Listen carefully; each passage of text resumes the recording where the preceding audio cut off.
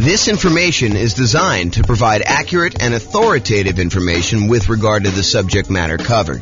It is offered with the understanding that the presenters are not engaged in rendering legal, accounting, or other professional services. If legal advice or other expert advice is required, the services of a competent professional should be sought. Welcome to the Bend Real Estate Investing and Real Estate Financial Planning podcast. Learn all about investing in real estate in Bend, Oregon, with a combination of real estate financial planning and modeling with numbers specific to Bend, plus syndicated, more generalized recordings of live and pre-recorded real estate investing classes. Not all of them specific to Bend. Be sure to stay tuned after the podcast for a message from our sponsors. Well, good morning and welcome, everyone. We've got a pretty exciting class today. By the way, I'm James Orr. The way to start off. Oh, that's awesome. We got a really exciting class today. So in a lot of the other comparison classes, we've been doing these like once a week for the live versions. For the podcast, it's probably about once a month. But for the live versions, we're doing these once a week. And in previous comparison classes, a lot of times we take one strategy and we compare it against a completely different strategy such that sometimes one will do significantly better than another, and sometimes the other one will do significantly better than another. Today is a little bit different because today we're comparing doing two identical strategies, except in one case, we are saying, if this means it will be better, then do this. And here's what I mean by that. So what we're going to cover today is doing the nomad strategy, buying a property as an owner-occupant, 5% down, moving into the property, living there for at least a year. It's at least a year because the lender requires you stay in a property for at least a year when you get an owner-occupant loan, with some very unusual exceptions, like you move out of the area or something like that. But if you're buying a property, you buy it as an owner-occupant, you move in there for at least a year, or until you save up for the next property. Then you buy another property with 5% down, move into that property. You keep the last property and you convert that property to a rental property. And then you repeat this process until you have up to 9 rentals, 10 properties total, one that you're living in, 9 rental properties. However, here's the twist for today. Today, we're saying you're both doing the nomad strategy, kind of like person A and person B. You're both doing the nomad strategy. However, if person B gets to the point where they've got enough money saved up in their bank account that they could take that money and pay off their owner-occupant property, the one that they're living in, and have enough money left over for their reserves and stuff like that, but they can pay off their owner-occupant property. And by doing so, that means that they are financially independent, that they have lowered their threshold to be financially independent by doing that. They're not already financially independent, but they lower their threshold to do it. Then go ahead and pay off the property, stop buying more properties, and you've won the game. You become financially independent and you can do that. And so either it's going to be you didn't pay off the property and it's exactly the same as doing the nomad strategy, or in some cases, it's better. And the question that becomes, how much better is it? And is this even a reasonable thing to do to kind of get to financial independence early?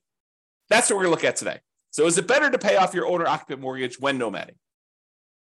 And we modeled this in 305 U.S. cities, and you'll be able to see which cities this has been more effective in, where paying off your mortgage was better, and which cities it didn't matter. So, as I mentioned, in both scenarios, we're doing the nomad strategy. You're buying an owner-occupant property, 5% down. You're living there for at least a year. You're buying the replacement property and moving in while converting the previous property to a rental. And you're going to repeat this 10 times. That's the model for both scenarios. With the traditional nomad, there's no paying off of the owner-occupant property early. Now, if it gets paid off just organically because you lived there for 30 years, that's fine. But we're not saying you're taking extra money you have sitting aside, invested in the stock market, taking that money out of the stock market and paying off the property. The other model is you do the nomad strategy, but if you, at any point, you have both enough money and by paying off the property, you qualify as financially independent, then go ahead and do it and then stop buying additional properties at that point if you pay off the loan and you are fine. Because I had some stuff where I was running this using the real estate financial planner software where you were paying off the mortgage And then the next month you'd be like, hey, well, now that I'm financially independent, why don't I go buy another property? And then you were no longer financially independent because you got a mortgage payment on your owner-occupant property. So we had to turn off buying additional properties when you do that. If you want to see the actual comparison, there's a URL on the screen. I'll put it in the show notes as well. But if you go there, you could actually see the kind of charts I'm about to show you, and you can kind of dig into it, mouse over them, see which cities are which, and do that. Okay, so I'll quickly recap what makes you financially independent.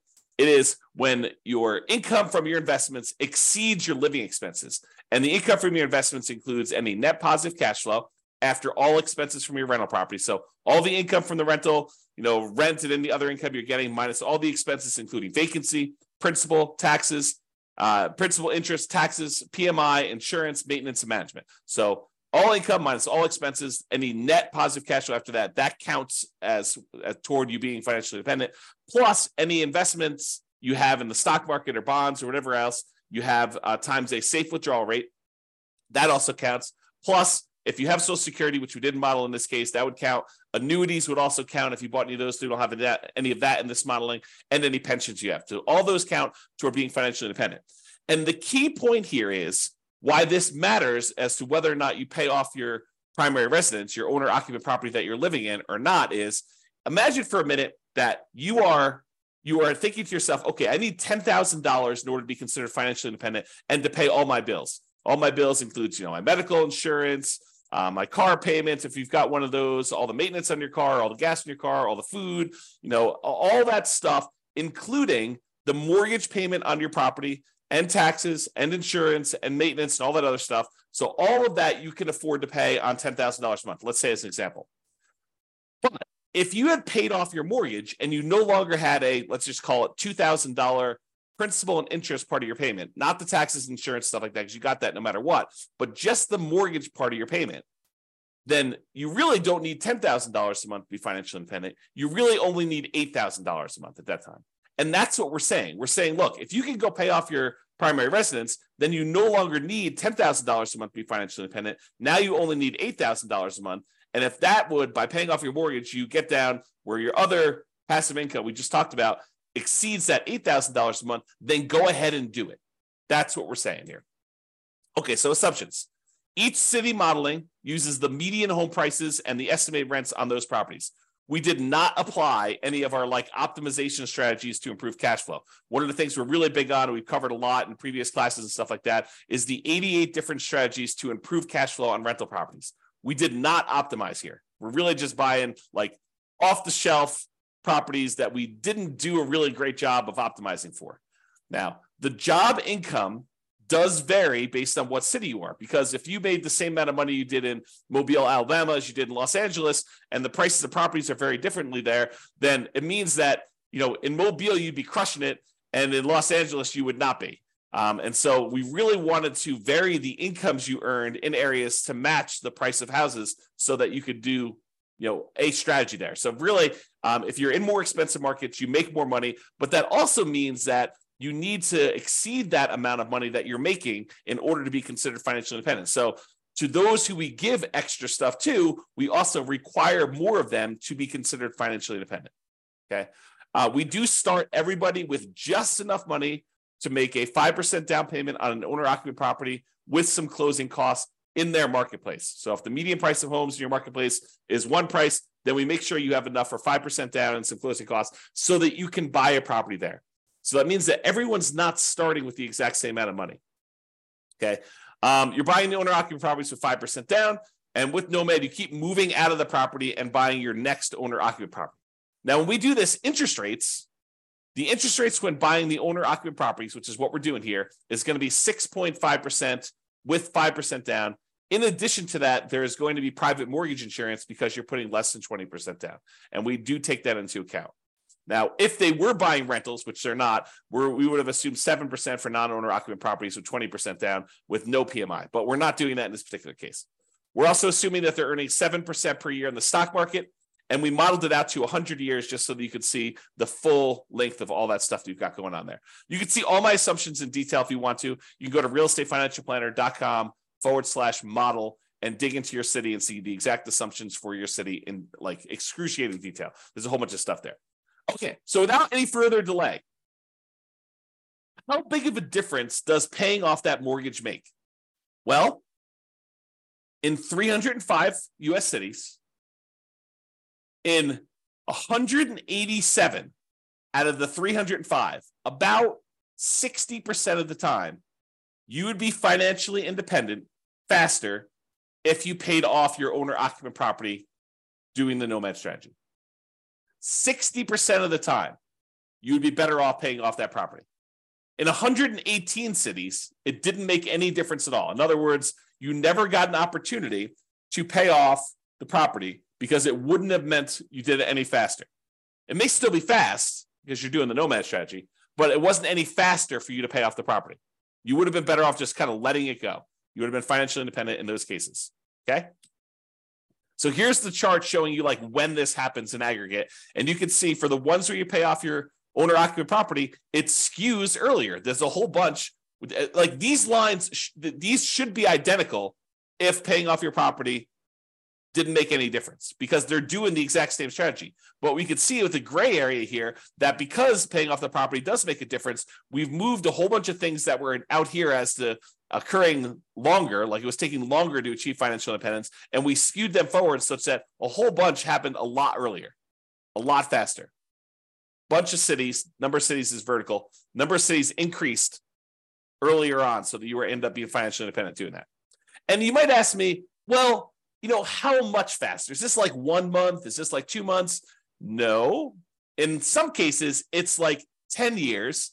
In some cases, some really rare cases, like one or two things, it's like almost 20 years faster for you to have done this, which is crazy to think about. But that's the exception. I would say most of these are, 10 years or less that we're seeing here as being faster. And does it skew where like these things make a difference with only the most expensive properties? No, although I think some expensive properties actually made a difference. But no, it's happening right in this sort of meat of the market. This is $250,000 properties. This is $750,000 properties. So all of them are like the majority of them are between those two prices. So it shows you that this can make a significant difference a lot faster, not just like 1 month or 2 months, which is all the ones down here. The gray ones are the ones where it didn't make a difference at all, by the way. But these show you the difference between those. And you can see that some of them are pretty significant. Now, what about net worth? If you're like paying off your owner-occupant property, you're no longer leveraged just on that property, not the investment properties, but you're no longer leveraged on that. So is that going to impact things that much? And because once you do this, you stop buying properties. So in some cases, you end up not buying quite as many properties as you would have had. Does this impact your net worth? And you're also taking, money that you were earning in the stock market at 7%, and you're using that money to pay off in this case, 6.5% mortgage. So you would think it might make a difference in terms of net worth. And it does, actually. So in 66 cities, about 20% of the cases, it was higher. You'd end up with a higher net worth if you didn't pay off your property. If you didn't pay off the owner-occupant property earlier, in 20% of the cases, you would end up with a higher net worth. In 7 cities, oddly enough, you end up with higher net worth if you pay off your property, which is unusual. I mean, I think that's kind of a strange situation. And it's a relatively small number, so I'm not overly concerned about it. However, in 232 cities, at the 40-year point, your net worth is the same, regardless of which strategy you did. And it's possible that a lot of these where you paid off your property was after the 40-year point, right? Because we're measuring net worth at year 40. So it's possible the reason why there's no difference is we didn't make a distinction between paying off the property or not paying off the property until after 40 years. Interesting stuff. All right, so here's the difference in net worth. And sometimes they're pretty significant. So you can see that some of these are pretty large difference. We're talking like $1 million or more. Probably, what is that? Maybe half a dozen, maybe a little bit more than that, 10 or so.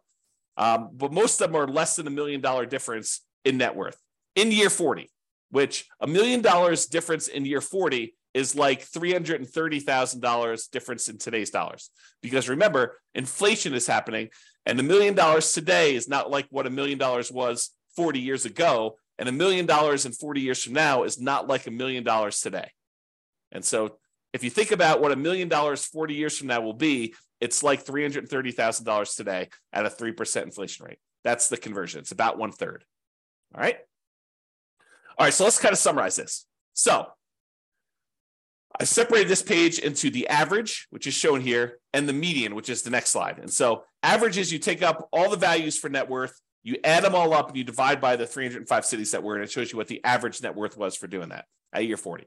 When we do median, we look at all of them stacked in order from smallest to largest. We look at the middlemost number. So from an average perspective, your average net worth was about $8.15 million if you did the baseline nomad and you didn't pay off your properties early. And if you did pay off your properties early, it's about 8.11.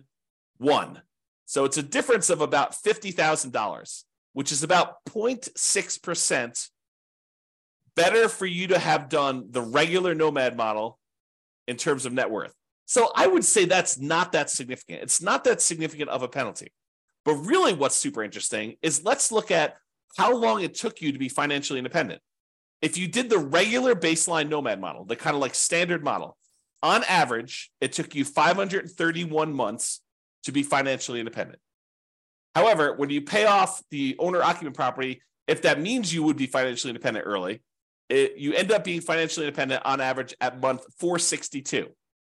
The difference is about 69 months or almost 6 years. 6 years would be 72 months. So it's like high 5 months, 5 years and 9 months faster on average for you to pay off your property early. So if you're in a market, you may want to think to yourself, hey, look, maybe I should be saving up some money on the side. And if I have enough money saved up on the side, maybe I should take that money and look at if paying off my property would allow me to be financially independent. That's something for you to consider because on average, it's like almost 6 years faster. On median, it's 5 years and 2 months faster. Still very significant. And the difference in net worth is only 1%. Plus, by paying off your owner-occupant property, it makes you a little bit more rent resilient, a little bit more price resilient. Rent resiliency is how far rents can drop before you have negative cash flow. Price resiliency is how far prices can drop before you have negative equity. Debt to income ratio, because you're paying off a mortgage, so that gets a little bit better. Your debt to net worth, how much debt you have compared to what your overall net worth is, that's a little bit better if you pay off your mortgages. And your debt to your account balance, your liquidity measurement, how much debt you have to how much cash you have sitting in the bank where you can handle any type of monetary stress that requires liquidity, like not equity in your property. So in all those measures, it's actually a little bit less risky. These are measures of risk. It's a little less risky for you to pay off your owner-occupant property.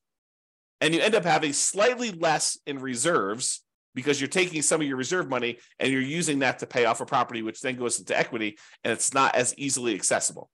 So that's the only area where it's higher risk for you to do that. Okay, and that's true both in the average and the median. It is less risky for you to pay off your owner-occupant property when you do that. Okay, so we've been primarily talking about doing this with the median property and what rent would be on that median property. Now, you could apply any of the 88 strategies that we have to improve cash flow on these in order to make your numbers better. Okay, we're basically using those numbers because I don't want to go and say and pick like the absolute best deal that you could find in a marketplace where not everybody could go and find those deals. Now, you should be able to, and you could do this, do better than what I'm suggesting. You should be able to go into your marketplace and do better than what I'm suggesting here because I'm not really picking great properties. Now, if you're an expert in your local market, which I'm not an expert in 305 real estate markets. I don't understand the nuances of all these different markets. I barely understand the nuances of the market I live in. But if you're an expert and you go look at the detailed analysis I've done for this or any of the other things in your marketplace, you're like, James, your numbers are off. Like, properties are more like this in this marketplace than with this rent.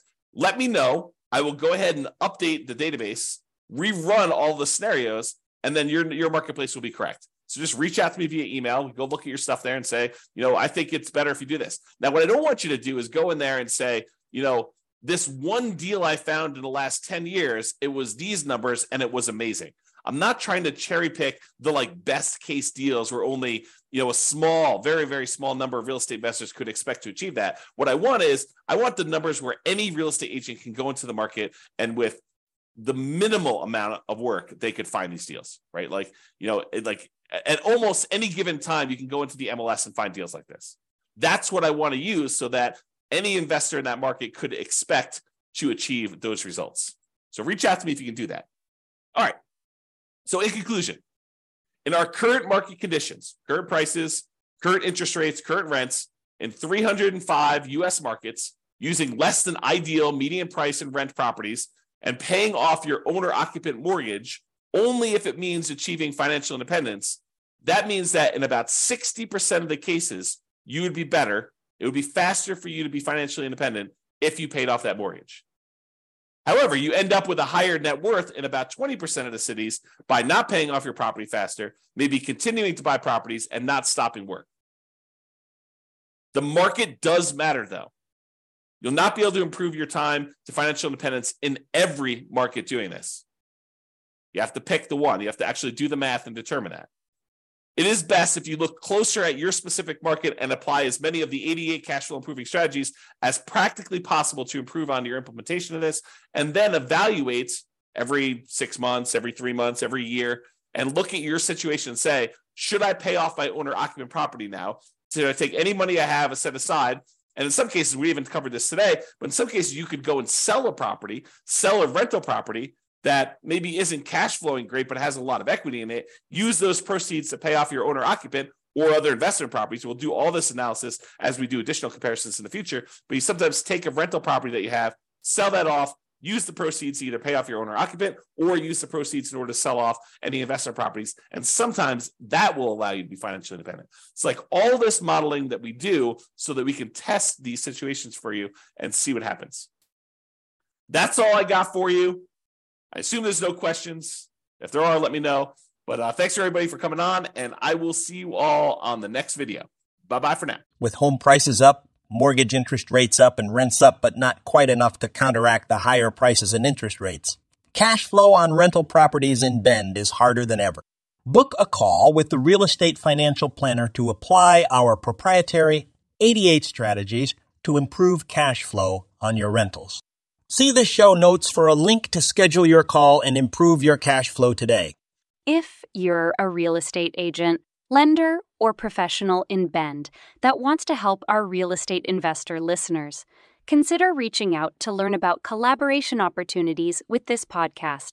We'd love to add more value to our listeners by having you assist our investors buy, sell, and finance their real estate investments. See the show notes to schedule a call to discuss collaboration opportunities.